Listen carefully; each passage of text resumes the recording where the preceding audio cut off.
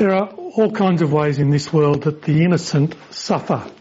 There are all kinds of ways that life can be so unfair, that people can be so unfair. Your boss, if you're a worker. Your owner, if you're a slave. Your spouse, if you're married. The Jewish martyrs of the Maccabean revolt 150 years before Jesus were famous for the way they'd scream for God's vengeance against their enemies as they died. 7 Jewish brothers were dragged before the Emperor Antiochus Epiphanes, and one at a time they were brutally tortured and put to death because they refused to eat meat sacrificed to an idol and bow to the emperor. And each one, as he's about to die, calls down torrid curses of God's judgment on the emperor. Here's Jewish brother number 3. He says, "We, most abominable tyrant, are suffering because of our godly training and virtue. But you, because of your impiety and bloodthirstiness, will undergo unceasing torments." Kind of like 1st century BC Westboro Baptists. Now, the fact is, it is a distinctively Christian belief that God is judge. It's a distinctively Christian belief. It's part of our hope that the wrongs left unpunished in this life will be balanced out by the God of all justice and truth. And yet, because of Jesus, something has profoundly changed, which Peter wants us to notice. We're still in this section of 1 Peter we started last week, back in chapter 2, verse 25, about the way we live in an unbelieving world. We live in a world where if you're wronged, the saying is, don't get mad, get even. I'm sorry, we'll just have to glitch again. We'll just get rid of that. Yeah, thanks. Thanks, Jan. If someone hurts you, don't waste your time getting angry about it. Stay cool and concentrate on hurting them back. That's our world. That is China slapping an 80% tariff on our barley. That's life on social media. That's how we do it. Don't get mad, get even. Well, maybe both. Irrationally outraged and then get even. But last week we saw Peter saying to Christians, be different. So people will see your good deeds and glorify God. We saw him say, submit yourself if you're a citizen. Submit yourself for the Lord's sake to every human authority. Bow willingly, he says, to your rulers and governors. Be the ones who gladly go along with the road rules. Be the ones who gladly submit to the COVID shutdown regulations. To the emperor, to the local 2-bit mayor. We saw him say, submit yourself if you're a slave in reverent fear of God. Submit yourself willingly. Not only if your master is good and fair, but even if they're harsh. I mean, it's not as if a slave back then could just resign and pick another job. So he says, if you're going to suffer unjustly, make sure as a Christian slave you're distinctive in the way you suffer as the best slave ever for doing good. Because, verse 21, he says, to this you were called, because Christ suffered for you, leaving you an example that you should follow in his steps. And that example was, in chapter 2, verse 23, that when they hurled insults at him, he didn't retaliate. When he suffered, he made no threats. Instead, he entrusted himself to him who judges justly.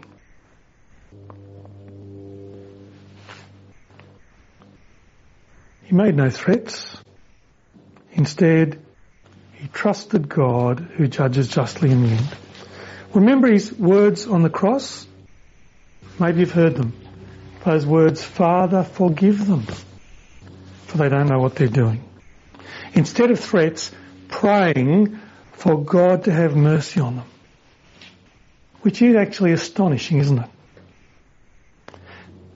Which brings us to the awkward topic of wives and husbands. Who would ever think that marriage would be a situation that comes to mind in the same breath as unjust suffering? If you're married, hopefully for you, it doesn't come to mind in the same breath. If you're young and you're not married, I imagine you're pretty optimistic. But the reality is, marriage can be tough. Just ask someone who's tried it. This is double awkward though, because looking through the passage, I can spot, I think, 8 statements that you will find outrageous if you're a 21st century woman. Although maybe you'll find some of them liberating. This is a passage, for example, that says, don't bother with the Botox. If you're worried that you're not looking as good as you should be on Zoom meetings at work, there's a better option. And I'm not talking about the face filter, but you can find it in the top menu on the left. This is a passage that says, don't worry about fancy $300 hairstyles. This is a passage that says, there's no need to dress in the latest styles. You don't need expensive jewellery. Well, maybe with life in lockdown you've already figured some of that out, though I did hear that demand for Botox has gone way up in the last few months, as well as demand for earrings apparently, because they look great on Zoom meetings and you can still wear your tracky dacks under the desk. But look, the most irritating bit of the passage for wives might be the bit that says, wives of unbelieving husbands should submit themselves to them.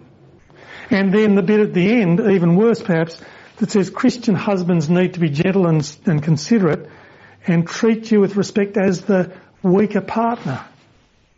And you say, who says I should submit? And you say, who says we're weaker? Which is in a way a fair point.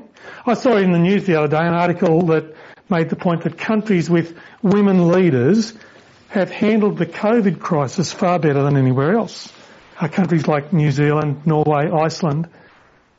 The article says women are managing the crisis better because women have more resilience, more pragmatism, more benevolence, more trust in collective common sense. That women are more committed to mutual aid and humility, which is exactly what the world needs in a crisis like this one. Now, personally, I reckon that article's a little bit sexist, but I suspect it's true. The women I know are so often smarter and nicer and more reasonable than I am. They'll tell you that as well. Besides which, have you noticed that the death rate from COVID is higher among men than women? And so we'll have to work out when we get to verse 8 what we're going to do with this idea of women being weaker than men. But before we get there though, I want to ask you to take a few minutes to consider the kind of real inner beauty and inner strength that Peter's talking about, and the way these ancient Christian wives, like every other Christian, are meant to do exactly what we saw last week, which is to demonstrate and illustrate the Lord Jesus in who they are and in what they do. It's all there in verses 1 and 2. And if you're here this morning and you are one of those wives of an unconvinced husband, g'day guys, thanks for being here. Keep listening, the same for you too. But the first thing to notice, if you're one of those wives, is the situation back here in the first century world. This is talking about an astonishingly liberated situation back then. Almost inconceivable that a wife should have a different faith to her husband. These are women who have broken the social mould by saying to their husbands, you might be worshipping down at the idol temple, you might be worshipping down at the Jewish synagogue, but as for me, I'm going to follow the Lord Jesus.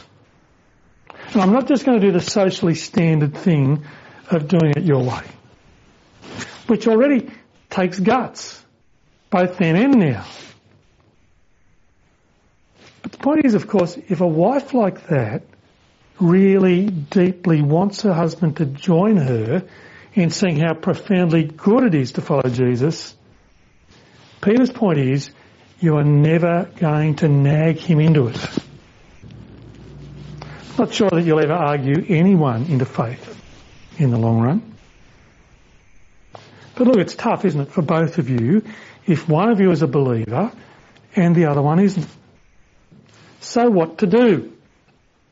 Well, Peter says, wives in that situation, and remember, culturally this is a Greco-Roman patriarchy, Peter says, wives, submit to your unbelieving husband, so that instead of nagging, instead of arguing, instead of insisting, you win them over not with words, but with a very different kind of beauty.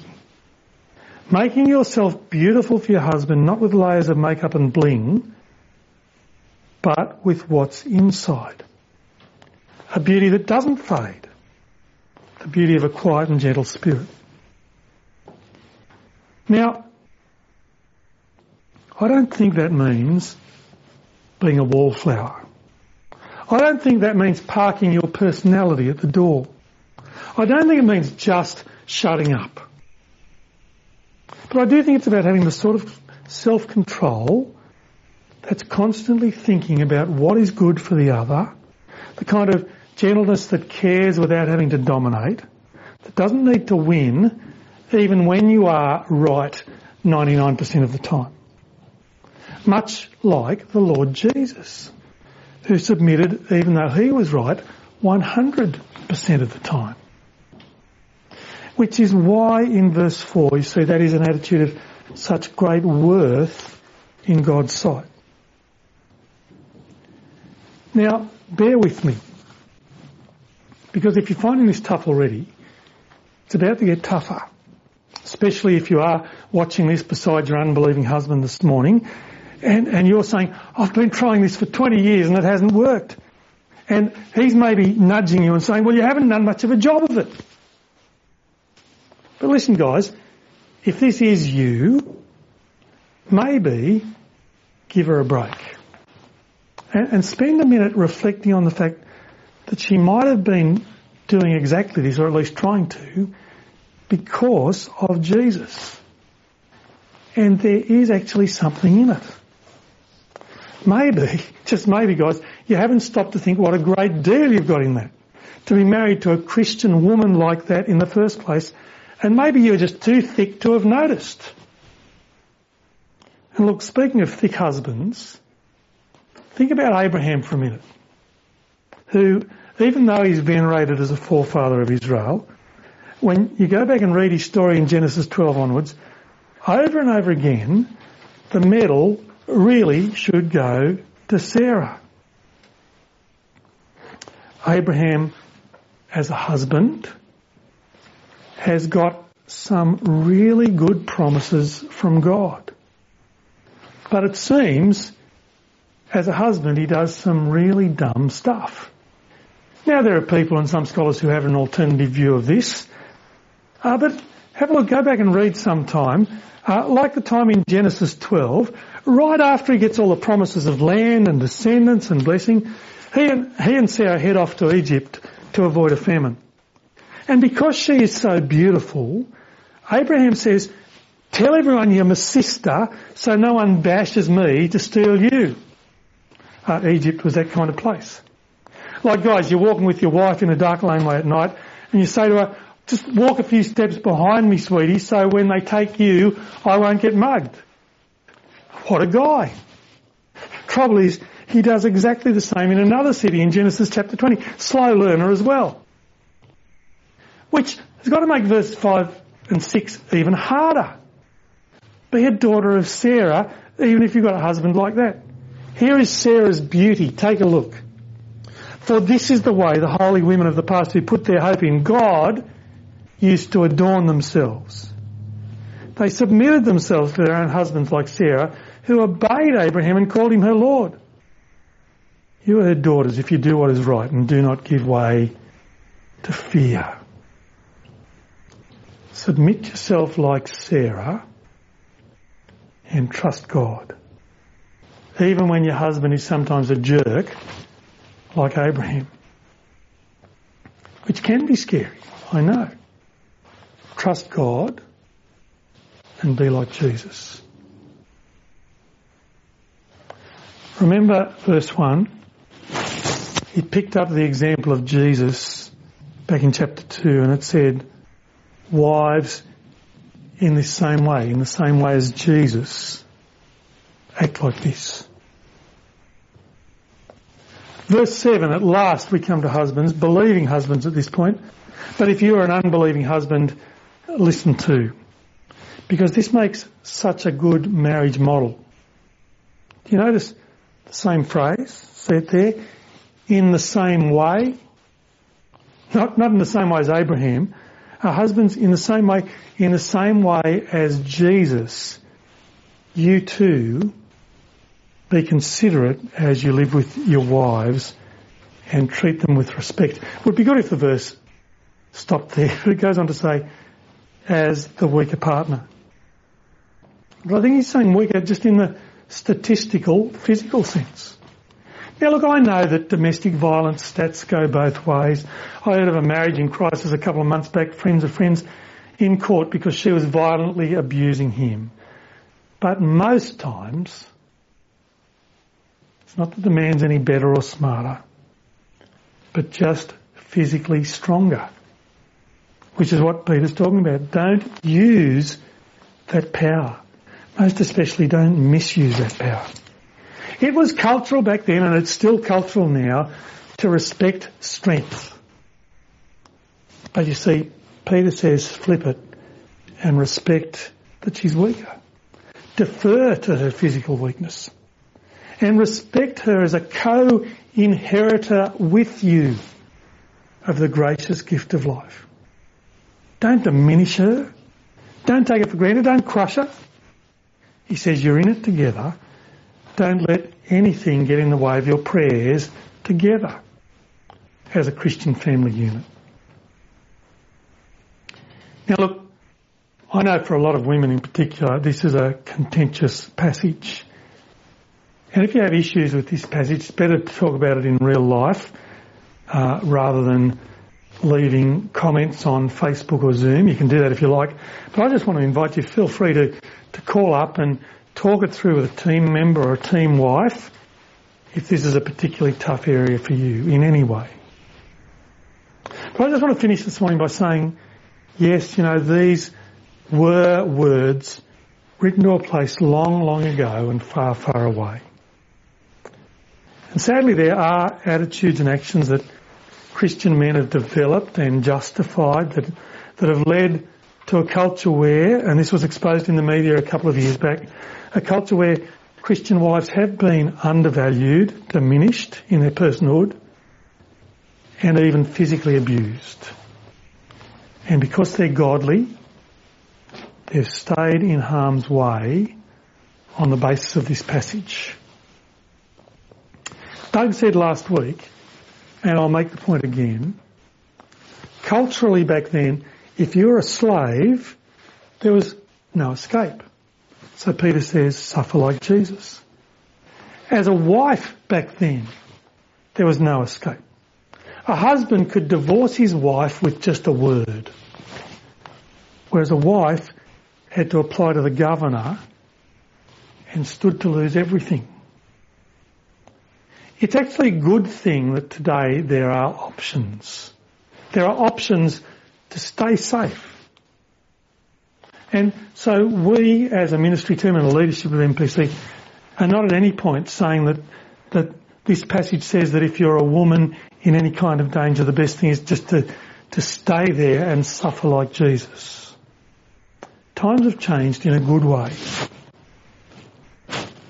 But can I also say the whole point of this passage is husbands, wives, anyone. There are going to be times when you are treated unjustly, when you just so much want to get even, when you just want to say it's not fair and call down God's judgment. You know, you're right, it's not fair. But the question is not how can I stand on my rights? The question is how can I use those times to model Jesus? It takes courage and it takes gentleness and it takes submission in all the right ways.